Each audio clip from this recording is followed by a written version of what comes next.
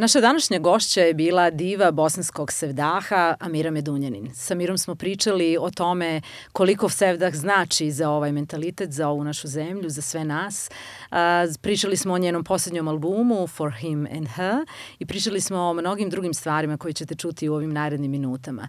Ako želite da budete dio naše zajednice, onda nas pratite, subscribe-ajte i šerajte i budite dio kolektiva znanja. Digitalni dom kulture i Anisa Šerak vam predstavljaju podcast Kolektiv znanja. Dobrodošli u Kolektiv znanja. Danas imam iznimnu čast da u Kolektivu znanja ugostim jednu prekrasnu gošću koju nazivaju bosanskom Billie Holiday. Dakle, Amira Medunjanin je danas sa nama. Amira, dobar ti dan. Dobar dan, lijepo. I hvala ti što si odlučila u ovo neko malo depresivno januarsko vrijeme da budeš sa nama. Danas bih željela da razgovaramo o nekim stvarima o kojima ti baš pretjerano ne pričaš u javnosti, no generalno su vezane za tvoju karijeru. Ali evo, na početku bih te željela pitati kako si se odlučila, moram u biti prvo napraviti jednu digresiju sa jednim postom koji sam, čini mi se, pročitala na tvom profilu, je li to bio Instagram ili je bio Facebook, više se ne sjećam.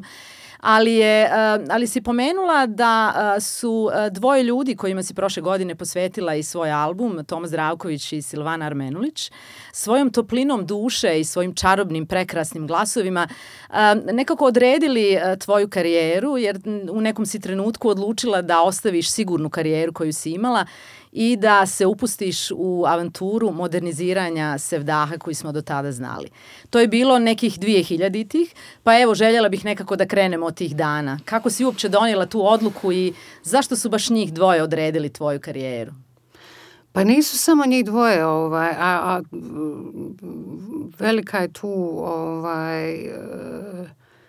popriličan je u stvari broj ljudi, duša koje su uticale da nađem taj nekakav svoj, kako bi rekla, izričaj muzički. Jel? Oni su bili dvoje od mnogih učitelja. A kad kažemo sigurna karijera, ništa u životu nije sigurno. To već sad znamo. Tako da ja malo sad kad vratim film unazad, bila je nekako i logična odluka. Je bila teška, u smislu kao neizvjesno šta, kako. A čime si se bavila tada, evo, za ljude koji to ne znaju? Mislim više da ptice na grani znaju, koliko sam puta spomenula. Radila sam u struci, pod navodnicima. Radila sam za Europsku komisiju u administraciji, u financijama, godinama, neki 12 godina. Da. I znači nešto što apsolutno nema nikakve veze sa muzikom, ali onaj moment kad čovjek osjeti da to nije to, da je predodređen za nešto drugo, se desio. Nekome se desi nikada u životu.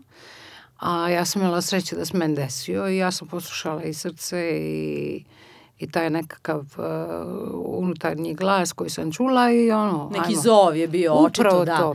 Ali reci mi, šta je taj zov deriviralo? Praktički moralo je postojati neka istorija, recimo, ili ste u kući slušali sevdah? Pa ne, mislim, sevdah je meni svima nama koji potičemo s ovih prostora nekako genima, htjeli priznati ili ne. Čak i onim okorjelim punkerima kojima ja pripadam, da se razumijemo, i rockerima i čak i heavy metalcima, neki damar proradi na određenu pjesmu. Ne znam ja šta je to je vrlo teško objasniti. Meni je u suštini vrlo teško i shvatiti taj fenomen, ali ne može se pobjeći od nečega od čega smo sami sazdani. Evo, na kraju krajeva, što je dio naših i gena i dio našeg bivstvovanja i postojanja na ovom svijetu, čini mi se. I onoga što nas određuje. I ono što nas određuje, je. Tako da nekako, kad pričamo, kod mene se nekako poklopilo da to nije samo sevdah isključivo, to nisu samo sevdalinke kao jasno. Vrsta tog nekog muzičkog pravca ili Mene oduševljavalo, evo, spomenuli smo malo pre Tomu i Silvanu, znači najveći broj sevdalinkinsa ja naučila od nje. I naučila, mislim, slušala bi kod dijete i onda upijala dijelove koji su meni onako lijepi, koji bi ja mogla reproducirati, odnosno mogla bi ja to otpjevati na sličan način. Ne na isti, apsolutno nema šanse, jer ona je bila toliko i posebna da je bilo nemoguće to pod navodnicima imitirati, ali ja sam nekako Toma je van vremenski, van žanrovski, njega se nije moglo nigdje staviti, kako bi rekla, on nije ja ga nisam mogla smjestiti u nikakav žanr, on je bio poseban poput, ne znam, Šabana Bajramovića koji ima svoj nekakav stil, pa onda ne znam sva ta neka velika pa i Zvonka Bogdana recimo, tako je, oni imaju taj neki svoj svijet, svoju osebujnost, izričaj, jel tako? Je. I od svakog tog nekog svijeta sam uzimala, kako bi rekla, nešto što je meni prirodno, i nešto što mi paše i nešto što bih ja taj komadić svijeta u kojem bi se ja osjećala dobro. Evo. Ali tvoja odluka je bila vrlo hrabra, moram priznat. Mislim, kad govorimo o sigurnosti karijere, to je onako malo izlišna stvar, ali generalno si ostavila jedan svijet koji ti je nudio jednu relativnu udobnost i ušla si u potpuno jedan eksperiment kojem se nije znalo ni kako će izgledati. Dakle, nije imao niti boje, niti mirisa, niti okusa, ti u biti nisi znala kud će te taj put odvesti. Onda si se sa prvim albumom, imala si prvo, jel tako, muzičku avanturu sa Mostav Sevdah Reunionom i nekako su te slušatelji prvi put čuli na njihovom prvom albumu, ali ja se sjećam dobro tvog albuma Rosa. Ja mislim da je na drugom Secret Gate. Na drugom. Ali ja se sjećam te Rose i sjećam se prekrasne, čarobne stvari. Jutros mi je ruža procvjetala i ja sam samo stala prvi put kad sam to čula i mislila sam se, Bože, kakva je ovo čarolija. Kupila sam odmah CD i nije izlazio iz mog auta. Prolazila sam tada, sam radila po Bosni i Hercegovini, prolazila sam bespućima i hercegovačkim i bosanskim i ta mi je pjesma nekako obojila kompletnu atmosferu. Dakle, tvoj prvi album je snimljen vani, čini mi se, i ti si nekako karijeru vrlo zanimljivo započela. Naprotiv, snimljene u Mostaru, u Pavarotiju, u studiju Pavaroti. Morao se desiti u Mostaru, definitivno. I taj neki prvi ulazak u studio, profesionalni studio, kad smo radili Secret Gate, kad sam ja otpjevala Mujo Đogu po Mejdanu vode, ja znala da ćemo mi nastaviti priču dole. U stvari započeti moju nekakvu priču dole. I Mostar je meni, ja sam sarajevsko dijete, ali grad broj 2 u srcu mi je Mostar definitivno. Ima posebnu čaroliju, stvarno je poseban i baš ga iz srca volim. I bio je to decembar 2000, ja mislim 2. ili 3. više sam i zaboravila kad smo radili. Dobro sam se prehladila. Ali jutros mi je ruža procvjetala, to je vrlo interesantno i meni je to jedna od dražih pjesama s albuma. Odsvirao Jesenko Krpo, koji inače nije pod navodnicima profesionalni gitarista, on je arhitekta. Ali smo nekako, dok smo radili u pauzi snimanja, on je uzeo gitaru i nešto počeo svirati, nama se to dopalo i kao bukvalno ajmo se s pauzi direktno u studio. Da to snimimo i sjajni Slobodan, Bože, sad sam mu i prezime zaboravila, sramota me, koji je odsvirao violinu, to je jedan od najljepših violinskih, kao bi rekla. Znam na koga misliš, ali ja mu se prezimena ne mogu sjetiti, nema veze. Neće me zamjeriti. Stančić, Slobodan Stančić, sjetih se. Koji je svirao prekrasnu violinu i Mustafa Šantić sa tim nekim svojim pasažima sa klarinetom. Nekako je sva je ispala i spontana i posebna i nisu se nikakve aranžmani raspisivali, nego smo sjeli i otpjevali i onako i odsvirali. To je izašlo iz vas nekako. Tako da iz Mostara smo krenuli s tom pričom i jako je drago. prvi neki koncerti koji su se radili su bili izvan ovog našeg područja s jednog jedinog razloga, što smo htjeli ovu priču pričati vani ljudima koji ne poznaju Sevdah toliko. Znači, nama kompletnoj ekipi uopće nije bio cilj. Ja čak nisam ni zamišljala uopšte praviti sad nekakvu, pod navodnicima, karijeru pjevačice. Iako je to bilo vrijeme kad je Mostar Sevdah Reunion zaista napravio revival Sevdaha. Tako je, oni su bili na na vrhuncu popularnosti. Ja sam bila u šoku uopšte da mogu sa njima raditi. Oni su bili kako bi rekla, konglomerat jedan koji je napravio čudo i mnogi toga i danas, ja mislim, nisu svjesni. Oni su u Londonu, u svim evropskim, svjetskim metropolama svirali u najprestižnijim dvoranama. Ilijaz Delić, koji je bio pojava sam od sebe, još kad pusti taj glas, zvali su ga balkanskim Frank Sinatrom.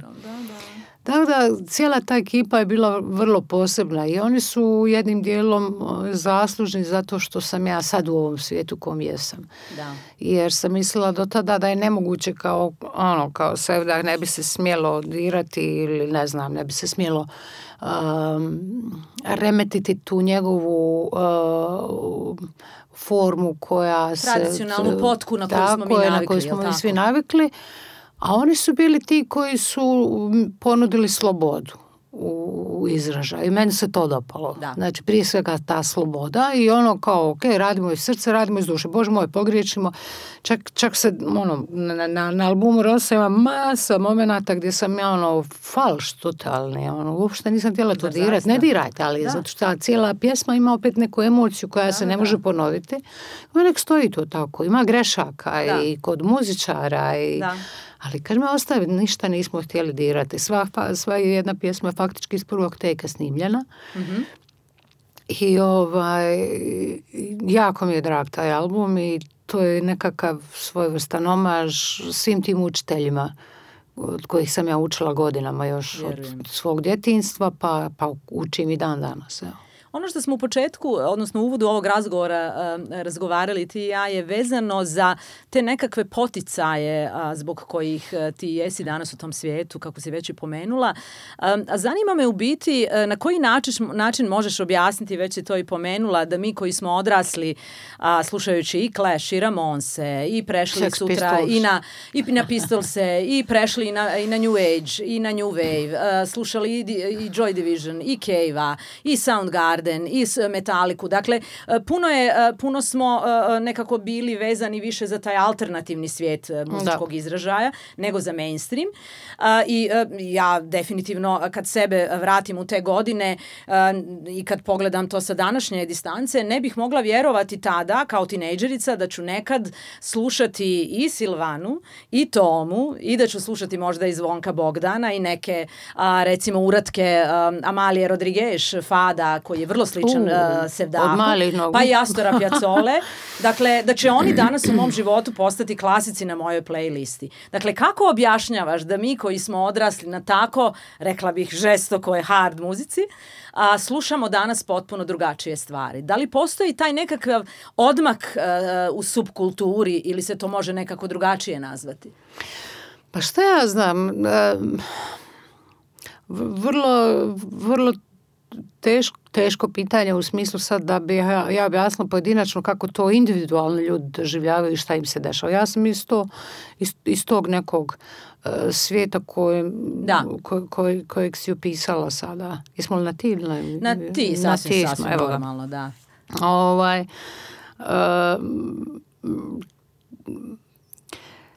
Tradicionalna muzika generalno je poseban i drugačiji jedan svijet koji se uglavnom bazira na nekakvim pričama koje su istinite priče.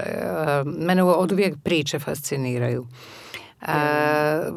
Baziraju se na emociji, na svim tim nekakvim najdubljim ljudskim osjećanjima.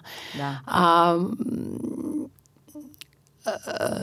kad neko sluša, ne znam, ja sam odrastala uz pjesme Katarine Velike, Azre. Jesmo se istog vremena, istih generacija. Haustora. I Orgazma. I u svim tim pjesmama sam ja pronalazila momente, odnosno slične aspekte kao koje možete naći, koje se mogu naći u Sevdahu. Zato što su ti bendovi imali vrlo jake tekstove svojih pjesama. Tako je, znači priče. I sad nije uopšte bitno u kom je formatu ta priča ispričana. Da li je ona u tom nekom punk maniru ispričana ili ne znam Novi val ili je to dio ili je ne znam, malo prije smo spominjali Nusret Fateh Ali Kana koji ili Amalija Rodriguez koja opet pripada trećim nekom svijetu. Znači, zašto ljudi slušaju različite vrste muzike? To je vrlo interesantno pitanje. Ja ne razumijem ljude koji isključivo slušaju jednu vrstu muzike. Evo, ja što reći. A nažalost ih ima tako. A nažalost ih ima. To su oni purists takozvani. To je mainstream na koncu. Ili slušaju isključivo mainstream, ne interesuje ih ništa šta je drugačije, znači ili slušaju isključivo klasiku, ili slušaju isključivo džez i ništa mimo džeza ne postoji. Ne znam, to je sve vrlo, opet se vraćam na početak, znači vrlo individualno i sve zavisi od tog širine ljudske, kako bi rekla, duše. A da li ti sebe si mogla zamisliti, recimo kad se vratimo, ajmo reći sad u te neke tinejdžerske dane, da li si uopće mogla zamisliti da slušaš jednu vrstu muzike, pripadaš jednom svijetu, jednoj subkulturnoj sceni i da li si se mogla zamisliti da ćeš danas imati karijeru i živjeti u jednom potpuno drugačijem svijetu koji je tradicionalan bazično, ali ti si ga modernizirala na jedan potpuno osebujan način? Ma ja uopće nisam zamišljala da ću biti u ovom svijetu ikada, da se razumijemo. To je totalno neplanirano. Desilo se, desio se poziv i ja sam ga samo poslušala, ali krenula se tim putem. Da, ali drago mi je da jesam. Apsolutno sam sretna zbog toga i odlutala sam sad malo, nema veze. Sjetila sam se momenata kao zašto kako hoću li izdati kao sebe iz djetinjstva ili ne znam iz tinejdžerskih dana, pa sad odjednom kao pod navodnicima, što mnogo ljudi kaže, pjevam narodnu muziku. Ali to jeste muzika iz naroda, ali nije to narodnjačka muzika. Ne, ali to se vrlo interesantno kako se kao to je narodna muzika i nekako se snishodljivo se gleda na to, kao to nije okej. Zašto nije okej? Da. Ili ne znam, kafanska pjesma, ali pričamo o onoj kafani u vrijeme prije. 70-ih, 80-ih, da. Kom pripadaju i Toma, i Silvana, i Vida Pavlović, genijalna, pregenijalna, i Verica Šerifović. I to su pa sve nekakve polovina na kraju, iako nije previše u kafanama svirao i pjevao. Sve su to nekakvi momenti koji ne može čovjek ostati nekako, ja ne mogu ostati ravnodušna na to, evo. Ali nisam za, kako bi rekla, ponavljanje. Ok, ajmo sad kao Sevdah je, imamo jako puno snimaka, imamo mnogo snimaka, fenomenalnih arhivskih snimaka, i sevdalinki, i tradicionalnih pjesama, generalno sa ovog područja. Mm-hmm. Ajmo sad to snimati na isti način. Ja nisam vidjela u tome i nije mi se to dopadalo. Evo, iskreno, da budem ti neki aranžmani za kojima ja nisam bila luda. Ali priča, način na koji su ti ljudi donosili te pjesme su me vodile tim pjesmama. Jel? Ali nisi ti odatle taj kao pod navodnicima to nekakvo koketiranje za koje ljudi nekad i odobravaju, nekad ne odobravaju, ali Bože moj, ja to tako osjećam. Ja bih lagala kad bi to na neki drugi način iznosila i prenosila. Dok si malo prije spominjala da si zaista odlučila da i koketiraš na jedan izvjestan način sa tim stilom potpuno normalno i prirodno, sjetila sam se da nisi u biti ti niti jedina koja je, ajmo reći to tako, koketirala sa tim narodnim izričajem. Sjećam se stvari album njegovog prvenca Ede Majke i Mahira i Alme, gdje je on otpjevao, dakle semplirao dakle Silvanin refren Noćas mi srce pati. Dakle, i sjećam se na nekoliko njegovih koncerata da je on često govorio: ovo je moja duša. Ja sam iz Bosne i Hercegovine i ovaj stih, ovaj pjesma, ovo je moja duša. A vidi, meni odmah prva faca koja mi se pred očima ukazala je Štulić. I njegovi, mislim, čuvena velika Azra, genijalna Azra. Za mene je on jedan od najvećih, evo. Njegovo koketiranje sa Sevdahom je bilo prije rata. Ne znam, od makedonsko devojče, doticaje sa makedonskom tradicijom, bosanskom tradicijom, hercegovačkom tradicijom, na kraju krajeva Azra, kako je dobila naziv svog benda.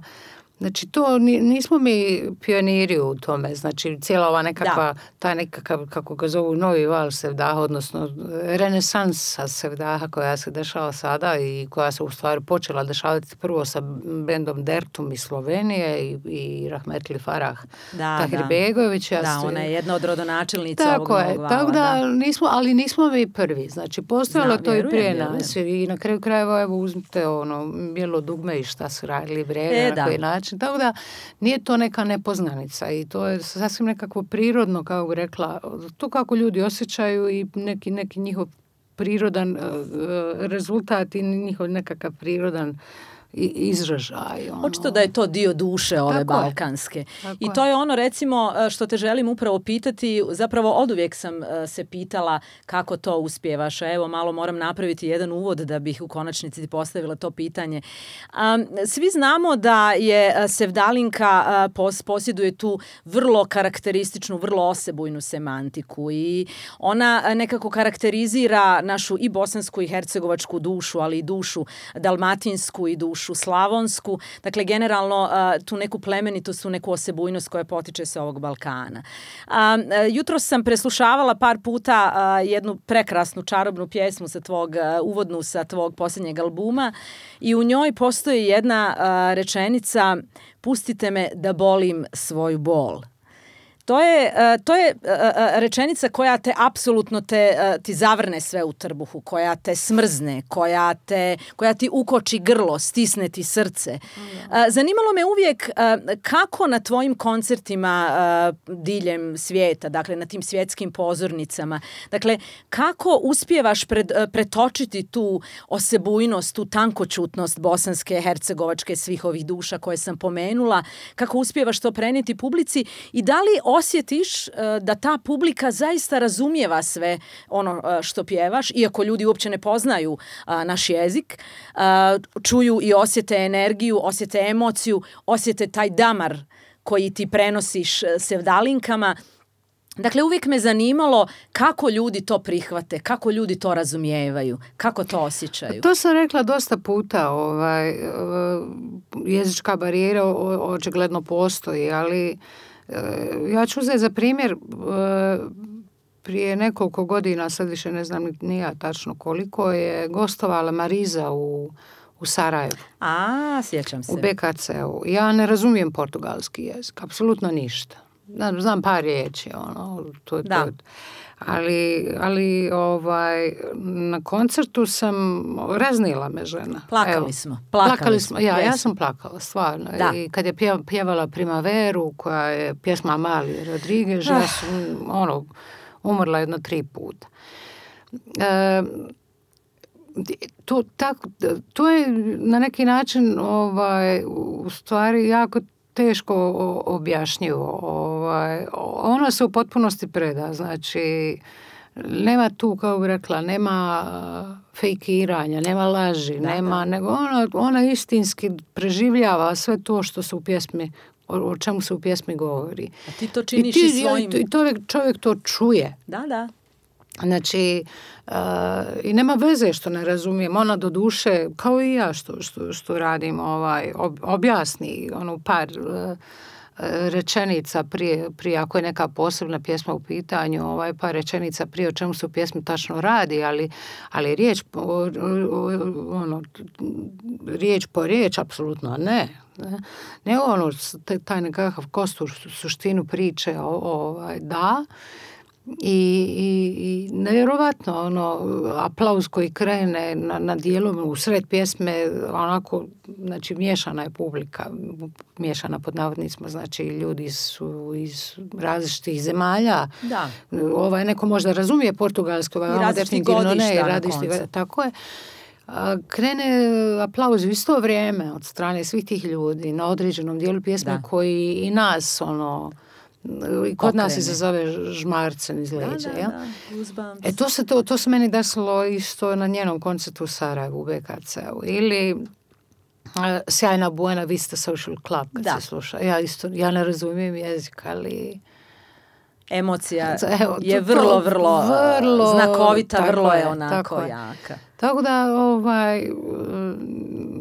čudo je ta muzika i taj jezik razumiju svi.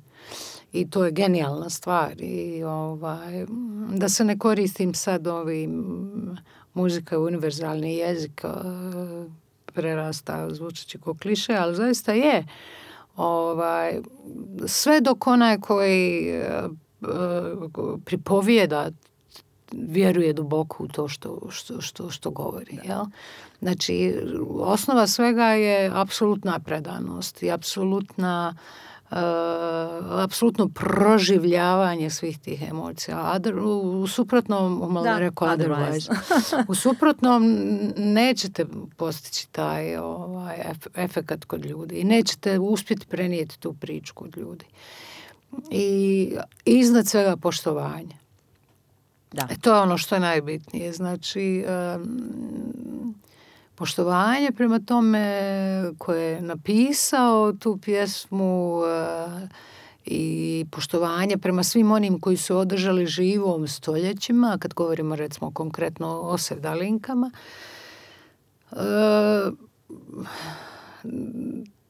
Predivan je to svijet. Sad odlazimo u područje ezoterije. Da, upravo. Tako da je vrlo teško sad to nekako zemaljskim jezikom ali ti ezoteričnost tu na jedan fascinantan, čaroban, osebojan način zaista prenosiš publici. I evo, nisam imala priliku slušati tvoje koncerte van Bosne i Hercegovine, osim čini mi se jedanput u Puli, no vjerujem da ljudi, sjećam se jedne prilike kad si imala koncert u St. Paul Cathedrals u Londonu. A to je bila samo jedna pjesma. Da, ali generalno nekako meni taj dio Londona čaroban i taj Millennium Bridge prema Tateu i modernu i sve skupa i nekako sam zamišljala da u toj atmosferi to sve skupa čarobno zvuči. Kasnije sam čula tu pjesmu i zaista je tako zvučalo. Zajdi je bila, ali to je u stvari bila makedonska. Tako je. Da. Armenijac me pratio na prekrasnom instrumentu duduk, njihov tradicionalni instrument. Armenijac Tigran Aleksenijan koji opet muziku u stvari znači ne bavi se profesionalno pod navodnicima muzikom, znači ne živi od toga, nego živi u Londonu i sasvim igrom slučaja smo se upoznali i taj dan smo se upoznali kad smo snimali to, kad smo imali to gostovanje. To je u stvari bila 15. godišnjica postojanja St. Ethelberga crkve, koja je pod pokroviteljstvom sadašnjeg biskupa londonskog. Inače, London je grad broj 3 u mom srcu. Tako da, to je baš bio poseban dan. I ja mislim da smo mi prvi jedini koji smo u katedrali, St. Paul katedrali, otpjevali, odsvirali nešto što nije duhovna muzika. Kraljevi, tako tamo je. Ona je baš onako ima specifičan... Tamo je Diana su i Charles tamo vjenčali. I baš ih je isti biskup vjenčao. Da. Nevjerojatno je ta bila, to je baš bila magija, igrali smo se oboje smo se igrali sa akustikom prostora koja je famozna. Mislim, to. Imali smo tu neki mikrofon, ali koji je bio na pol metar od mene udaljen. Nije nam ni trebao uopšte. I ta nekakav moment, naš prvi susret i bukvalno samo je užoj tonalitet smo dogovorili i improvizacija od početka do kraja i to je ljepota stvara. To je to. Da. Znači nismo ni vježbali ni... Da. Znači on koji ne zna pjesmu Zajdi, znači totalna je bila, kao rekla, improvizacija. Ali i svi ti Englezi koji su mahom sve 99% ljudi koji su bili tu prisutni su kao Sir onaj, su bili zabeziknuti, ali stvarno toliko smo nekakvi lijepih komplimenata dobili za to. To je bilo 2015. čovječe, prije 6 godina. Da. Ti si u međuvremenu za ovih nekih 15 godina svoje karijere prošlo zaista cijeli svijet uzduž i poprijeko, reklo bi se. I prošle godine si imala, je li to bilo prošle ili pretprošle godine, australijsku i novozelandsku pred koronu. Da, pred koronu, tačno. Tačno, ja sam se vratila početkom marta iz jer tamo je ljeto kad je kod nas zima svakako. Zanima me kakve utiske nosiš sa tih različitih, i reci mi Južnu Ameriku, jesi li ne, bila? Još ne. Još uvijek ne. Još uvijek ne. Dakle, kakve utiske nosiš iz tih prekrasnih čarobnih krajeva? Šta te najviše dojmilo? Svaki koncert, svako mjesto je posebno i sjećam se sve jednog momenta kad negdje po prvi put dođem i Australija me fascinirala, bili smo godinu prije, znači u februaru 2019. tamo, onda smo vratili se u februaru 2020. S tim da smo napravili prvu stanicu na Novom Zelandu. Da. Ne znam, stvarno sam vidjela dosta i Ameriku smo skoro cijelu uzduž i poprijeko prošli, i Kanadu i čak i do dalekog istoka, do Japana. Do Tajvana put. Isto prije 5 godina. Ali taj Novi Zeland, to je, ne znam, special moments in your life. To je baš putovanje koje neću nikad zaboraviti. Trebali smo ići u februaru ove godine ponovo, ali smo se dogovorili ipak da ostavimo to za neku jesen ako se bude ok. Ali tako poseban svijet i stvarno su druga planeta i ljudi su predivni i priroda je stvarno oduzima dah i naravno da sam kao veliki obožavatelj Tolkienovih dijela posebno otišla u Hobbiton. Da, tu sam bila kao malo dijete, stvarno sam plakala od sreće, evo, ne lažem, ko idiot posljednji, ali to me totalno oduševilo. I na stranu sad i Hobbiton, kao turistička atrakcija, nego jednostavno ta zemlja toliko odiše mirom i nekim spokojem i nekim redom. I specijalnim poštovanjem, rekla bih, prema svojoj tradiciji, prema svojim ancestrima, prema ljudskom rodu. Da. To je da li im je to ostalo od Maora ili je to jednostavno u potki njihovih... Upoznali smo sjajne to kao vokalna grupa koji pjevaju naše pjesme i Goran Kačurov, čovjek koji je godinama vodio ansambl Lado u Hrvatskoj, je već tamo nekih 13 godina i on nas je upoznao sa tom sjajnom ekipom mladih ljudi, svi redom su Maori i pjevali su naše pjesme, dalmatinske pjesme. Nevjerovatno. Kako to zvuči? Genijalno. Tako nekakvo, kako bi rekla, oslobađanje smo svi doživjeli, evo. Moram stvarno reći da me taj Novi Zeland oborio s nogu. Nisam te slučajno pitala za Južnu Ameriku jer nekako mi se čini da tvoja duša ima nekakvu posebnu poveznicu s Južnom Amerikom i zbog muzičkog izražaja koje oni dole tradicionalno gaje, ali evo to ćemo ostaviti za neku drugu priču. Razgovarali smo u uvodu i o jednoj vrlo zanimljivoj stvari o kojoj želim s tobom razgovarati. Obzirom da nekako psihoterapija danas postaje sasvim normalnim dijelom naših života, života i naših životnih priča. Zanima me, da li misliš da sevdah može biti jedan potpuno legitiman terapijski alat kao muzikoterapija koja nekako u posljednjih decenija ne preuzima, nego uzima veliki dio kolača u psihoterapiji, jer se uvidjelo da se sa muzikom mogu riješiti i mnoge traume, i tjeskoba, i anksioznost, i dakle mnogi mentalni problemi. Pogotovo danas kad svjedočimo vrlo problematičnoj svakidašnjici uzrokovanoj koronom i ovim lockdownima jednim, drugim, trećim i dakle generalno svi pucamo po šavu i mislim da će mentalno zdravlje zaista biti najveći problem s kojima ćemo se suočavati i s kojima se već sad suočavamo, ali kojima ćemo se suočavati nakon... sačuvati zdravu glavu. Apsolutno tako. Zanima me koliko misliš da sevdah zaista može biti jedan legitiman terapijski alat u muzikoterapiji? Apsolutno može. Mislim, evo, prije korone, znači postojale su situacije, konkretno u mom životu, koje su bile teške, jel? I uvijek bih se okrenula muzici, ne isključivo samo sevdahu, nego muzici generalno, znači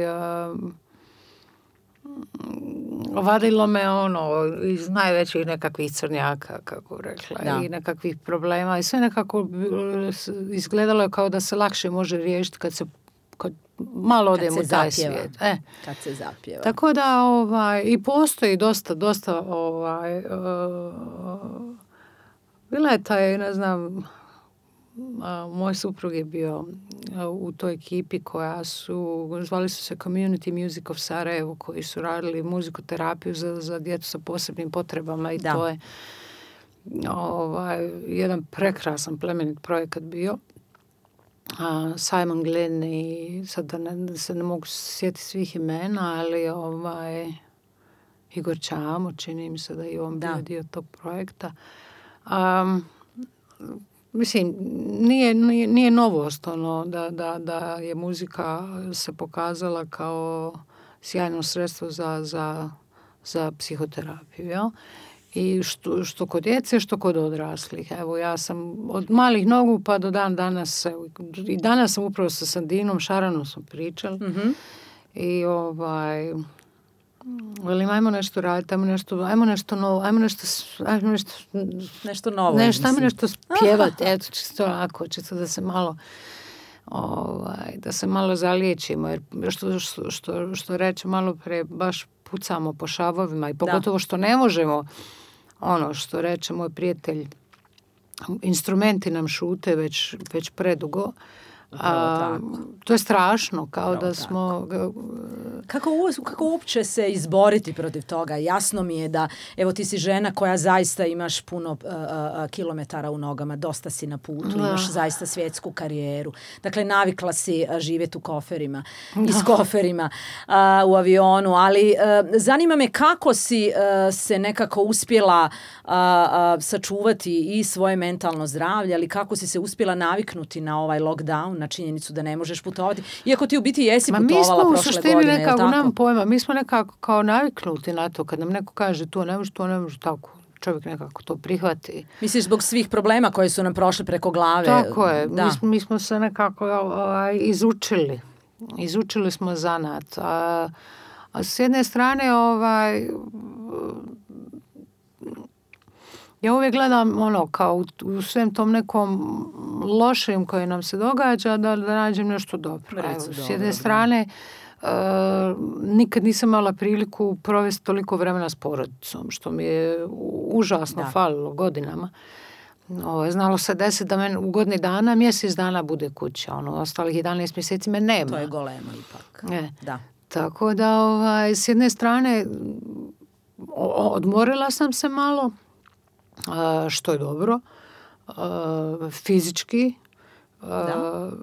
psihički sad ne znam, nisam, činim se još uvijek pukla. To ćemo valorizirati nakon kojeg mjeseca, ja bih rekla. Ali drago mi je da mogu s porodicom provesti više vremena nego ikada. I to mi je nekakva kako bi rekla, lijepa oaza. No vi ste umjetnici ipak nomadi na jedan izvjestan način. Gledam ja čeznutljivo prema koferima svaki dan da se mi razumijemo.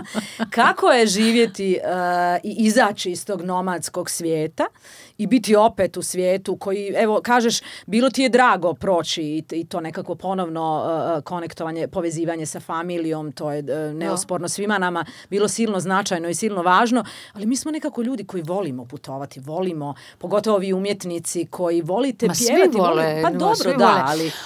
Šta ja znam, meni je bilo ono ko da 1000 nas, to sam često govorila ovih posljednjih mjeseci, ko kad letiš 1000 na sat i odjednom zakočiš. Da. I šta sad? Da. Hoću li flipnuti ili ću pokušati naći nešto dobro u svemu tome? Pogotovo još što se vratila, znači prva posjeta Novom Zelandu, sva sam ja bila... I s Novog Zelanda dolaziš u lockdown. Tako je. I trebalo mi je 2 mjeseca, nisam iz kuće izašla uopšte. Da. Jer me bilo strah da li sam pokupila nešto, a još su uvijek u to vrijeme nije znalo. Da, to je bilo proljeće prošle godine. Mnogo toga se nije znalo. Kao taj inkubacijski period vamo tamo, a ja sam kako bi rekla, odgovorno stvorenje i ne daj Bože da ja nekome nešto prenesem ili ne znam. Bog, da, ipak si došla s drugog dijela svijeta. Tako ovdje. Je, letjela sam 24 sata, 7 plus 17 u komadu, sati leta u avionu, u zatvorenom prostoru, sa svih strana svijeta ljudi. Nosila sam ja masku sve vrijeme da se razumijemo. Ali legitiman strah znači, da si... Ja sam prvi put iz kuće izašla u maju prošle godine. Znači nisam micala iz kuće nikako. Nisam svoje roditelje otišla vidjeti. Nisam usudila. I onda kad sam ok sam, sve ok, nemam nikakvih simptoma, onda sam izašla vanka. Prvi dan, dobro sjećam, što sam prošetala do druge gimnazije, znači moja srednja škola, sjeli u parku, na one nove klupe u parku. Na nove klupe, jeste.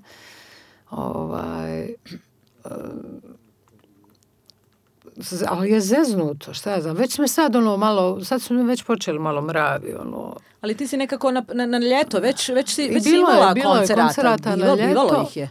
I imala sam i u Hrvatskoj i u Srbiji. Radili smo dosta ovih nekih online koncerata, makar ja stvarno nisam ljubitelj toga, jer je... Kako je prenijeti atmosferu? Teško je to, šta ja znam, ja uživam na koncertima isključivo zato što imam direktan kontakt s ljudima i vidim oči kod ljudi i to je dodatna inspiracija i za izvedbu i onda poslije koncerta upoznaš divne neke ljude s kojima ostaneš u kontaktu i sve mi je to mi fali ali Bože moj, mislim, ne znam, nadam se samo da... U 10. mjesecu si imala, čini mi se, seriju koncerata u Kompak Areni u Beogradu. 3 koncerta. Kako je to prošlo? A bilo je suludo nekako, nestvarno. Čini mi se da smo... Ljudi se tamo jako vole. Nastupala sam s Mujom Šantićem. Po prvi put. Nakon tog snimanja 2003. Kad smo snimali Rosu i kad smo snimali Secret Gate.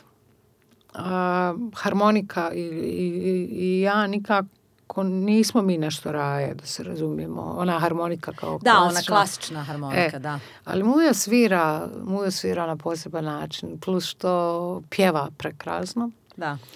Tako da smo napravili smo nekakav presjek svega što sam radila posljednjih 15 godina i neke pjesme koje nisam otpjevala od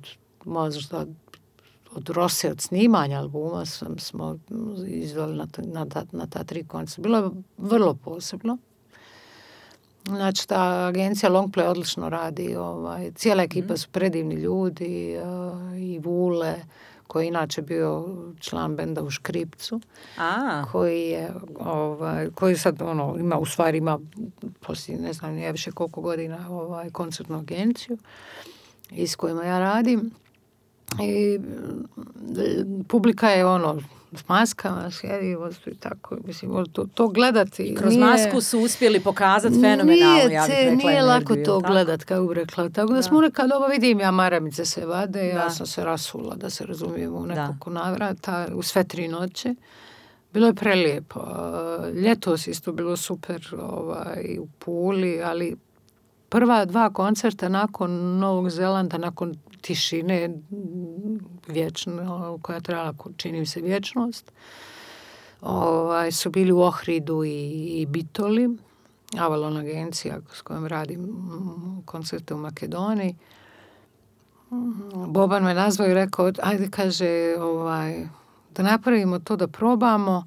I to su bili prvi koncerti u Makedoniji koji su se desili u Antičkom teatru.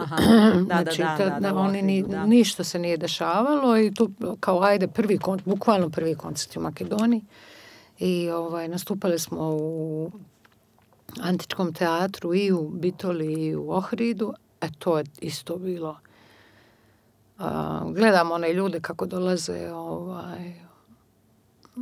mjeri se temperatura na ulasku, uzima se ime, prezime, broj telefona i kao da sam pala na Mars, otprilike tako smo se osjećali. I onda sve nekako bilo pojačano, intenzivirano i bila sam sa Antom i sa Zvonetom tamo i to je bilo baš onako... Da. Kako da li si ikad u Makedoniji otpjevala Zajdi, Zajdi? A jesam, usudila sam se. I? Pa, što se tiče izgovora, navodno sam okej. Kako su reagirali? Ja to super reaguju. Makedonci su nevjerovatan narod. Njima je to jedna od posebnih njihovih himni, rekla bih. Svaka pjesma njima je himna. Oni su ljudi koji su toliko muzikalni da je to nevjerovatno. I toliko su dobri ljudi, toliko su gostoprimljivi, toliko su široki. Malo dobri ljudi, dobar insan. Sve jedan. Nijednog lošeg Makedonca nisam upoznala. I baš mi je rako otići dole. Tako da nije mi bilo malo me je bilo frka u suštini, prvi put kao makedonsko devojčko, ja pivam pred Makedoncima ili ne znam, Tvoj toči leno more. Uglavnom nekako čini mi se 50% od tih nekakvih pjesama koje mi izvodimo na koncertima su makedonske. Ja volim tu tradiciju njihovu. I stvarno osjećam kao i svoju. Vrlo je posebna, vrlo je specifična i vrlo je u stvari jedinstvena. I rekla bi da ti poprilično leži nekako i tvom glasu i tvom izričaju, baš ti nekako leži. Nekako tu emociju koju čujemo u tim makedonskim pjesmama umiješ zaista božanstveno prenijeti. No evo, kad si spomenula prošlu godinu i koncerte koje si imala, ti si uspjevala nekako prošle godine napraviti još jednu čaroliju, uspjela si snimiti album. Želim da o njemu sada pričamo, jer mislim da je to jedan od zaista, bez obzira na sve što si do sada uradila, zaista jedno remek djelo. Riječ je o albumu For Him and Her, For Her and Him. For Him and Her. Da, dobro sam dakle rekla u početku. I on je posvećen, dakle on je jedan omaž Tomi Zdravkoviću i Silvani Armenulić koji smo već pomenuli. Dakle, uspjela si skočiti i do Amerike i do Londona gdje si ga sve snimala. Nisam išla do Londona, radili smo online. Tonac koji je snimao je u Londonu, on inače radi za Real World Studios gdje sam ja, gdje obično snimam, gdje radim. Dakle, to je album koji je nastao u Sarajevu. Faktički ja sam bila tu, da. Aha, Oli je bio a u Londonu. mastering se radio tamo, online. Tako. Wow. Nevjerovatno. Zbog toga je, ja mislim, još čarobniji. Postprodukciju cijelu uradili u vrijeme korone, kako bi rekla. I nismo, ali snimanje se desilo, počeli smo u decembru 2019. u Americi i onda sam ja otišla u Australiju i Novi Zeland, onda smo napravili malu pauzu, pa se vratili, pa smo išli u Beograd snimati violine, u Mostar harmoniku, Mujo Šantić koji je odsvirao. I onda smo cijelu produkciju tako radili. Bojan je bio u Parizu, Oli u Londonu, odnosno nije u Londonu, nego u Boksu, to malo mjesto u Wilshire, gdje se nalazi Real World Studio. Ja u Sarajevu, tako da smo sa 3 strane svijeta se... Nevjerovatno, nije mi to palo na pamet. Baš sam se pitala kako si uspjevala otići na sve te lokacije, ali mislila sam se, evo... nažalost, nisam mogla, bio i Amerika je bila blokirana na koncu. Tako. Vratimo se ponovno na taj album, tu čaroliju koju uspijevaš kroz tih 12 pjesama prenijeti, to se, mislim, ne može se prepričati, mislim, suludo je bilo kakve epitete dodavati, to se mora slušati i slušati, opetovano slušati i raspadati se i plakati i smijati se i proživljavati i to je nevjerovatno iskustvo, barem meni je. Zanima me kako si posložila sve te pjesme i šta te je u biti u konačnici odredilo da se upustiš u tu avanturu, jer to je zaista golemo i glede tog omaža koji si i tog respekta koji si prema njima izražila. Bila je mene frka, iskreno da budem, da li da to radim ili ne, jer to su pjesme koje se ne diraju. Da, i to su zaista... I ja se nisam trudila, niti mogu ja otpjevati to kako je Toma otpjevao, niti mogu ja to otpjevati kako je Silvana. Ne može to niko otpjevati kako se to ali si zaista maestralno to uradila, ali ja sam trudila da nekako mi damo, da odam svoj nekakav respekt, počast za sve, njima, za sve ono što su oni dali meni. Evo. Prva i posljednja pjesma su jedine kao intervencije. Prva pjesma je, samo me podsjeti, Svirajte mi tiho tiše. Svirajte mi tiho tiše, to je praktički kao a kapela. Ja nisam muzički kritičar, ali cijeli ono što sam... stvari, konstrukcija je bila, ja sam zamislila to kao da bude osnova cijele priče, da bude bas i glas. Ja inače jako volim bas kao instrument. To je stvar najdraži instrument. I Sherhan Bailey koji je odsvirao bas na cijelom albumu je to maestralno uradio, nikad u životu nije ni čuo ni za Tomu ni za Silvanu. On je nekog azerbejdžansko-ukrajinskog porijekla, živi u Bostonu, završio je Berkeley i svirao je taj, tad sam prvi put smo i koristili fretless bas, znači električni bas. Aha, to je. Ne znam, fantastično bila. Svirajte mi tiho tiše, meni draga pjesma, ali to je jedna upakovana. Rekla, ne pretjerano ni poznata pjesma. Da, ali mene se oduvijek sviđalo. Zašto? Zato što mi nekako je baš čarobne. To njegov život, to je on. Da. Da. I posljednja Umoran sam od života gdje se on pozdravljao gdje odlazi. Ja? Ja sam rekla, te dvije ja bih te dvije željela da napravim onako kako ih ja u suštini čujem. Bez svih tih aranžmana, nakićenih masa instrumenata. Svi ostali 10 pjesama u sredini.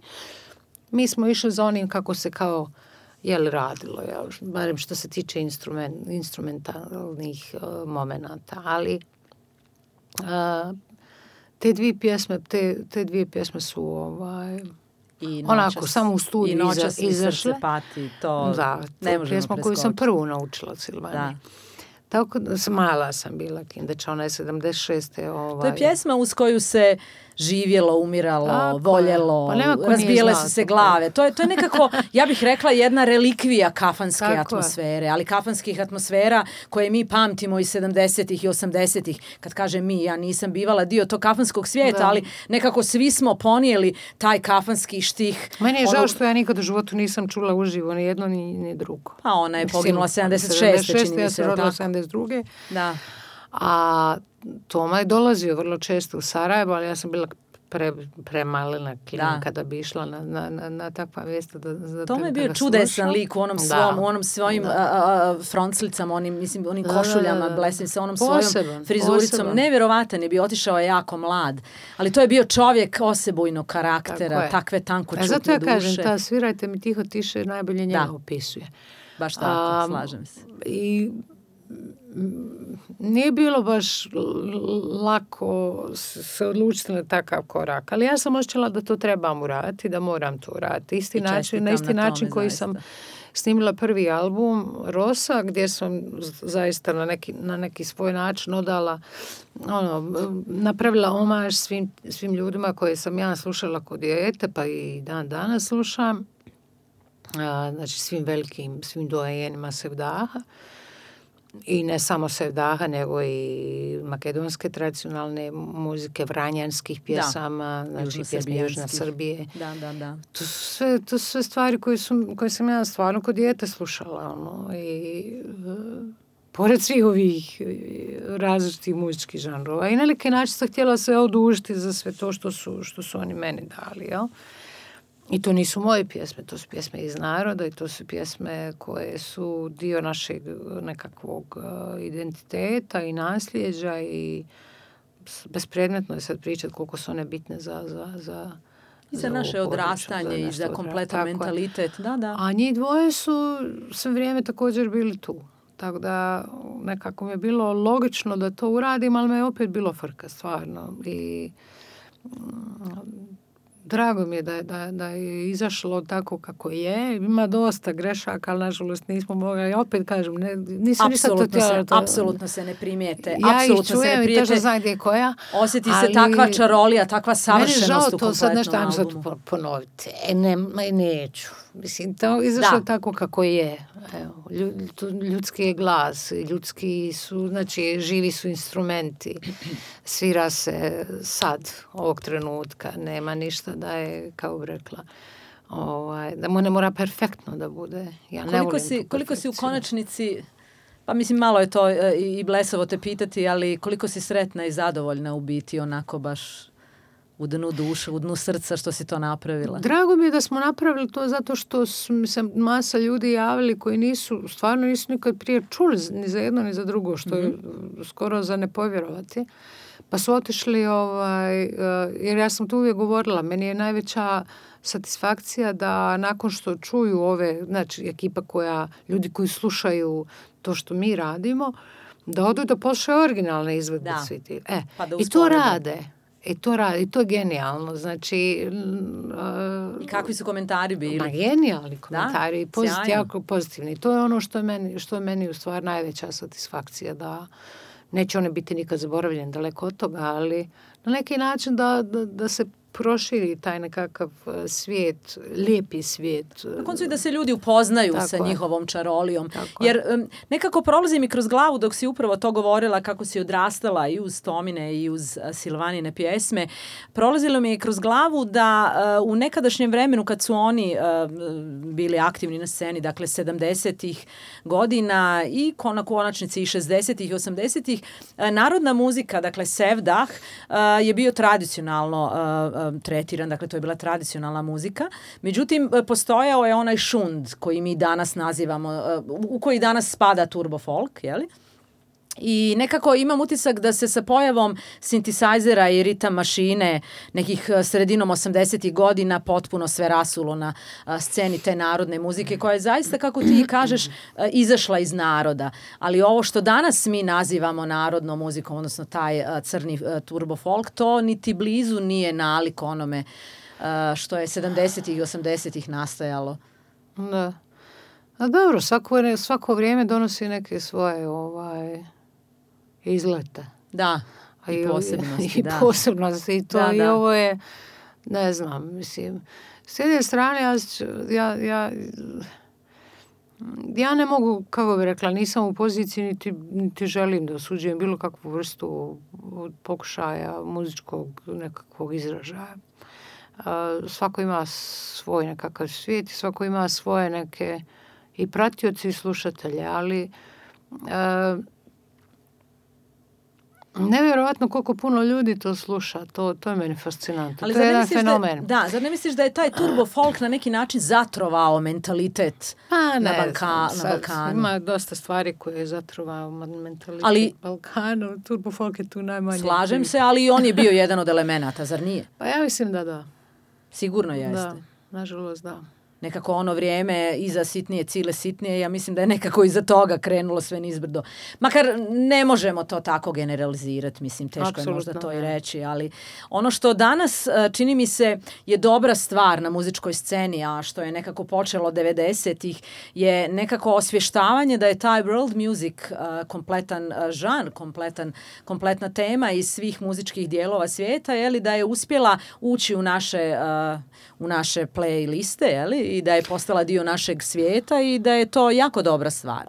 Tamo neke 87. u stvari nastao taj 1987. je nastao ne zgrapam malo world music. Taj naziv world music i baš sam, ja sam čitala i razgovarala čak sa pionirima world musica, igrom slučaja poznajem par njih. Kim Barton je jedna od njih. Kim Barton, da, koja je na albumu Rosa svirala klavira, inače muzički fenomen totalni. Ona je etnomuzikolog i novinar i kritičar muzički, savršeno jedno biće. I bila je član benda Tri Mustafas 3 koji su bili britanski bend koji je pjevao pjesme sa Balkana, tradicionalne pjesme sa Balkana, 86. 7. godina. I tad su oni taj naziv napravili, kreirali. Dakle, world music je ipak nekako počeo sa balkanskom muzikom. Nevjerovatno. Znači, da bi kao objašnjenje bilo kao kad uđete u prodavnicu ploča, odnosno CD-ova, da postoje, imate one rafove i kao da se zna na kom mjestu će se tražiti nešto tako. Da. Nešto što je egzotika, nešto što je drugačije. I tako dakle, je nastao. Čisto logističke prirode, da. Tako je. Ali onda se to je kao svjetska muzika, jel? Da. Sad tu može svašta da se podvede. Je li ti godine i Peter Gabriel krenuo sa svojom avanturom, onda je to krenulo nekako na... ja mislim da sad pokušam se prisjetiti. Da li znaješ milala i ko što sam nesretna? Da. To radi Gabriel. Nevjerovatno. Da, makedonsku pjesmu. Da. Sjećam se da su njegovi prvi koraci bili u world musicu baš onako dosta praćeni. Tako je sjajni festival WOMAD koji on radi. Da. WOMAD je napravio jako puno, na koncu on je otkrio i Nusreta Fateha Ali Kana, pakistanskog Pavarotija, koji je nažalost vrlo rano otišao, ali iza sebe ostavio sjajno. Sad su nedavno objavili neke snimke koji nisu objavljivani prije, upravo Real World Records. I Asian Dub Foundation i Fundamental su radili s njim i Transglobal, Underground, dakle tih 90-ih. Da, tih 90-ih, pa oni su na koncu i gostovali u Sarajevu, bili su na prvoj Futuri, čini mi se. Dakle, da, isto tako, da, jer sam jako voljela Natašu Atlas i u biti ne znam što se desilo na koncu s njom, ali nekako mi smo bili u Sarajevu, rekla bih u Bosni i Hercegovini, poprilično kad je world music scena u pitanju. I onda se desio malo, onda su u biti uskočili naši domaći, ajmo reći, umjetnici, i Mostar, Sevdah Reunion, i ti, i na koncu danas i Božo, imamo... I Damir Imamović. I Damir Imamović, njega ne smijemo zaboraviti. Dakle, mi imamo poprilično jaku scenu, zar nije? Da. Trebamo biti ponosni na to, to je genijalno. Divan Hana, ne mogu se više ni sjetiti. Ima tu...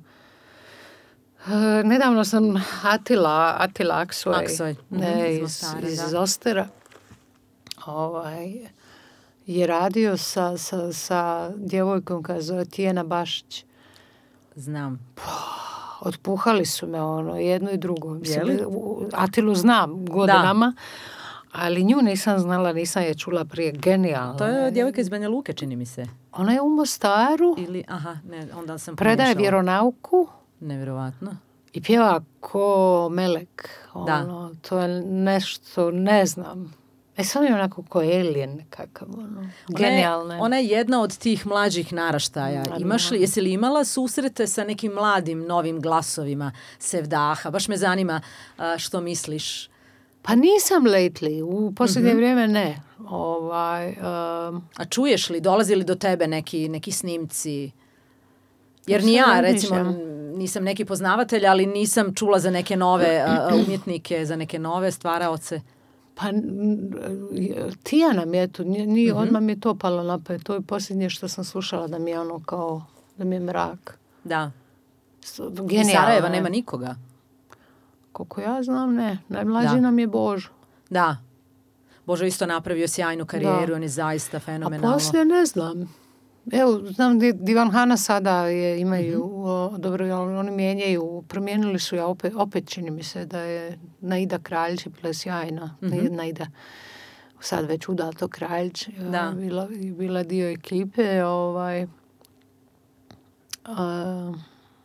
Nema Sarajevo više. A šta se dešava? Da li je nekako Sevdah zamro ili... Ne, ili jednostavno je neko zatišje? A ko zna šta je? Možda spremaju nešto, pa ćemo uskoro čuti. Nemam pojma. Da. Kako, reci mi, kakav je tvoj utisak kad pjevaš zaista klincima, dakle maloj djeci koja nemaju niti izgrađen nekako, koji pjevaju još uvijek dječje pjesmice? Kako oni doživljavaju Sevdah? Super priča. Ja sam...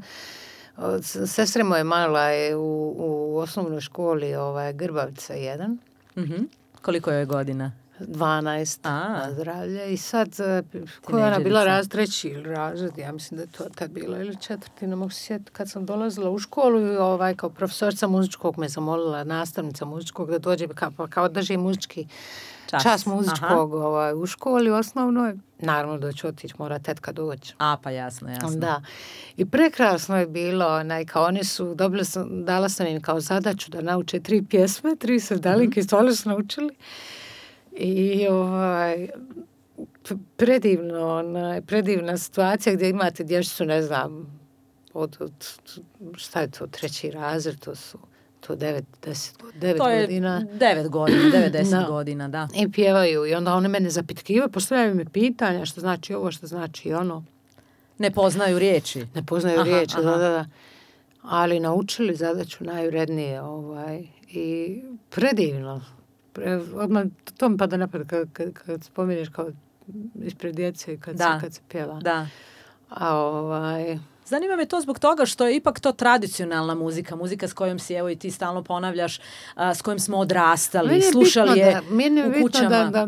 Da mladi naraštaj, djeca, mlade generacije, da su svjesne, da su svjesni da je to što imamo jako bitno i vrlo posebno i stvarno rijetko u svijetu, nema to baš svaka zemlja. Pa evo, Fado smo pomenuli smo Južnu Ameriku. Fado je nastao s početkom 19. stoljeća, mislim se da postoji već 5 stoljeća, jel? Da. Tako da je to pravo duga tradicija, pored, ne znam, armenijske, koja ima 1000-godišnju tradiciju. Aha.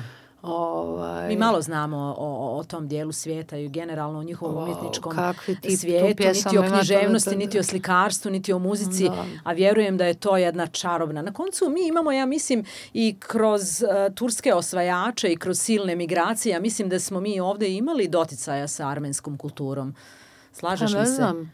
Pa ne baš pretjerano, ali ne znam. Nije nam potpuno nepoznata, bila ranije, ali mislim da danas... Znači, toliko je u tim nekakvim, kako bi rekla, ja sam imala prije možda nekih, slagaću 7-8 godina,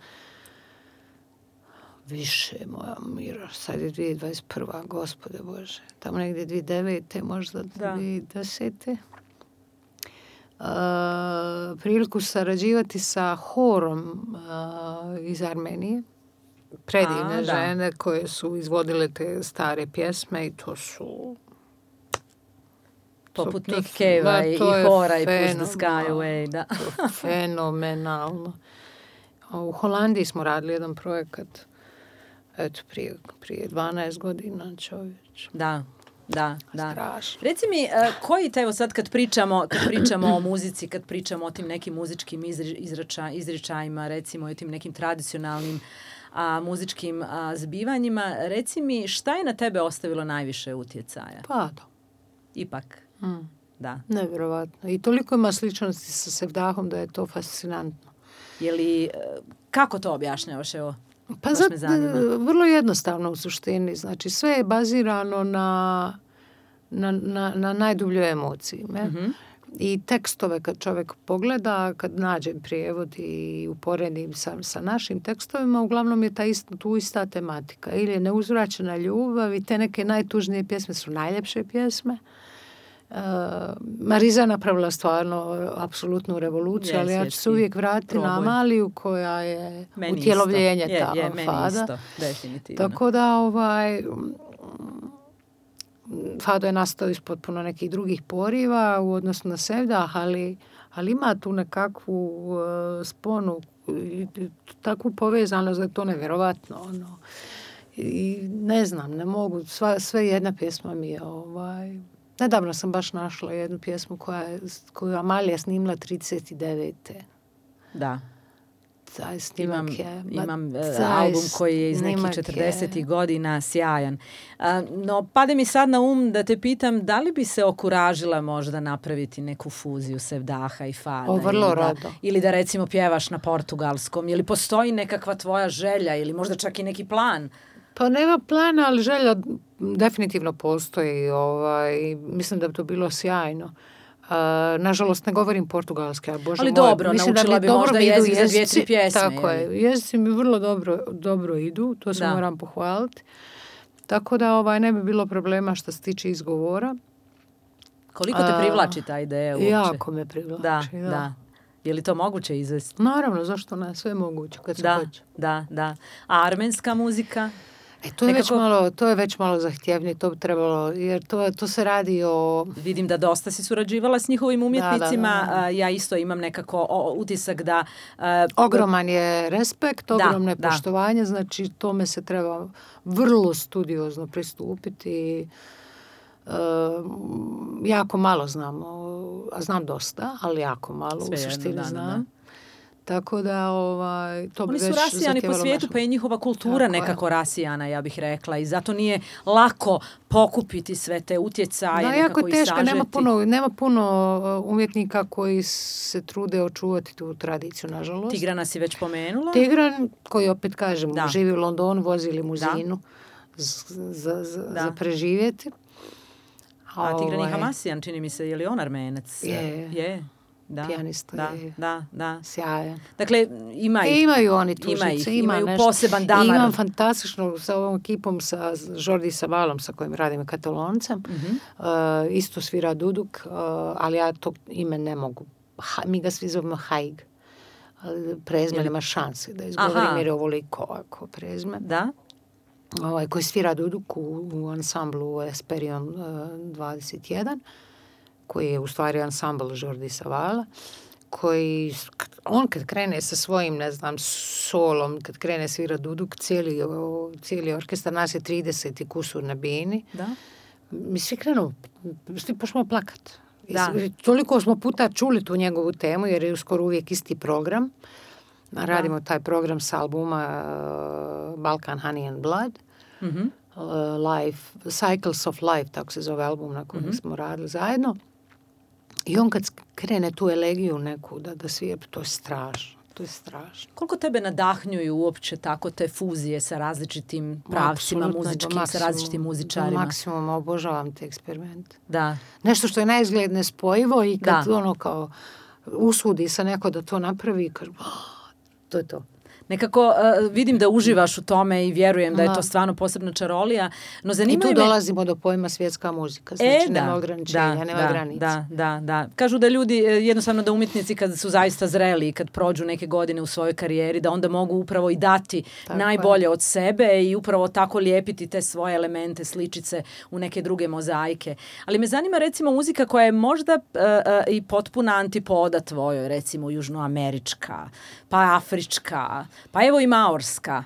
Kakve vučeš nekakve karakteristike iz tih žanrova i da li te uopće privlače da bi eventualno mogla maorsku sam imala priliku čuti. Dok smo bili na Novom Zelandu, ne nešto puno, ali fenomenalno. Strašno je energična njihova muzika, je li tako? Vrlo je nešto što baš izuva iz cipela i pomjera. Ali ono što jako volim, otići ću na Ameriku, obožavam country muziku. To sam u posljednje vrijeme spoznala. Baš uživam to slušati. Da. Baš mi merak. I te boje glasova. Mi nismo ovdje pretjerano upoznati s countryjem. Meni je country potpuno onako velika nepoznanica. Ali ja sam se uhvatila da to baš sa uživanjem slušam. Ne opterećuje me, relaksira i kao... Ne znam, baš mi se sviđa. Mi nekako valjda country povezujemo samo sa Dolly Parton, što je očito neki kliše. Da, apsolutni kliše, znači to je toliko široko, to fantastičnih izvođača ima. I A muzika Sanda? Dole, Južna Amerika? To je egzotika čista, da. To je za poslušati uvijek. Da, da. To je za poslušati uvijek. Već sad čujemo. Nekako mislim da ti to paše, ali nekako ne vidim tebe u tim nekim fuzijama. Ipak si u pravu, imam utisak da ova armenska, pa rekli bi se južnoevropska nekako muzika da više očarava i nekako da pripadaš više tom pijetetu, tom ovoga umjetničkom izričaju. Nekako mi vučeš više na to. To je valjda krv. Da, sad smo krenuli pričati o tvojim potencijalnim muzičkim pravcima, eksperimentima. Ali evo, generalno pretpostavljam da si tokom ove korone imala dosta vremena za razmišljanje i da je bilo sigurno tu različitih i ideja i poticaja i zanimljivih projekata možda. Pa svašta se nešto namaštalo u ovom periodu. A ništa nije dovedeno do faze u kojoj da bi o tome mogla pričati, iskreno. Da. Jer bi to sve bilo kao zvučalo bi kao naklapanje. Ali svašta mi se nešto u glavi vrti. A obično tako kad se zavrti nešto se lijepo i rodi i desi. Tako da ne bi to džinksala, kako se to kaže, da ne bi to urekla, onda ja šutim. Pa možda je tako i najbolje. Nisam nešto pretjerano praznovjerna, ali Kažu da uspješni ljudi ne govore pretjerano o stvarima koje žele napraviti dok ih zaista ne započnu ih naprave. No, zanima me sa ovim tvojim posljednjim albumom koji je zaista jedno specifično remek djelo i koje nadam se da će imati stelarni uspjeh i sigurno već ima, jer u konačnici, ja mislim u 9. mjesecu da je proglašen i na nekim top listama world musica jednim od najboljih. Dakle, generalno jeste jedan dragulj. S njim želiš ići, odnosno njega iščekuje predstavljanje i promocija diljem svijeta. Tako je, koncertna, da. I kako će to izgledati? Mi smo započeli kad kažem mi, Vojvođanski simfonijski orkestar i ja smo u saradnji sa muzičkom omladinom Novog Sada napravili jedan fini projekat u decembru. Dok sam ja provela sam nekoliko dana u decembru u Novom Sadu, snimili smo cijelovečernji koncert bez publike. Objavili su, ja mislim, 3 ili 4 pjesme na YouTube kanalu, gdje smo uradili aranžmane za orkestar pjesama sa novog albuma i to je faktički prvo neko izvođenje. Jesam ja sam ujom u oktobru u Beogradu izvela nekoliko pjesama, ali samo harmonika i glas, ali ovo su već orkestracije pune za simfoničare. Tako da smo to pripremili, vidjet ćemo kakva bude situacija. Dalje plan je da počnemo tu nekakvu priču koncertne promocije albuma sa Vojvođanskim simfonijskim orkestrom koji je fenomenalan. I baš smo onako fino kliknuli. Na YouTube imaju 4 snimka. Da, i lijepo je to. Vrlo je bilo čudno, radili smo i promociju albuma, pošto je album objavila Croatia Records, odnosno Jugoton Croatia Records. Imali smo promociju u Zagrebu, gdje je došlo i popriličan broj novinara i sve, i to u sred korone smo radili. To je bilo isto ovo sa simfonijskim orkestrom HRT-a, ne, to je bilo nešto drugo. Ne, to je bio koncert na Prisavlje, prekrasan koncert. To smo isto radili. To je prošlo ljeto bilo, je li tako? Je. Tamo negdje u 8. mjesecu, august. Da, koncem ljeta. Ali to je serija Sunčana strana Prisavlja koja je HRT radio i to je predivan koncert bio, ali to je bio, znači, simfonijski orkestar HRT-a. Da. Prvi put sam s njima radila, Ante Gelo, Zvonimir Šestak i ja. Sjajni umjetnici, sve do jednog.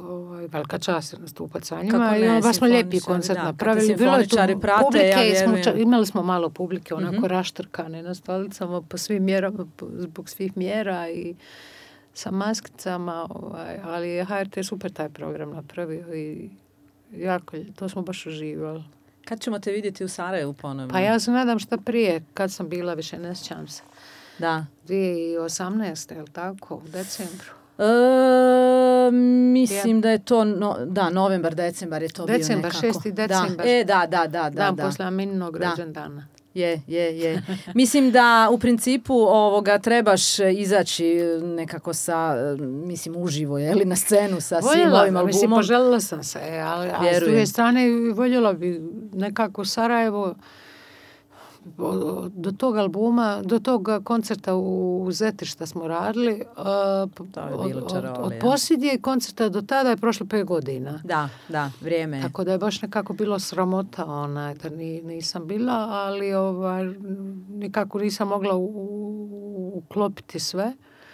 A i sva ova zbivanja i čekala sam da se BKC renovira, sad se renovirali, sad je lijep i fini. I brate, da hoće neko napraviti lijepu pravu koncertnu još dvoranu u Sarajevu veliku, to bi valjalo. To ovaj grad i ova zemlja zaista zaslužuju. Pa da, sramota da nemamo koncertnu dvoranu. Ali evo.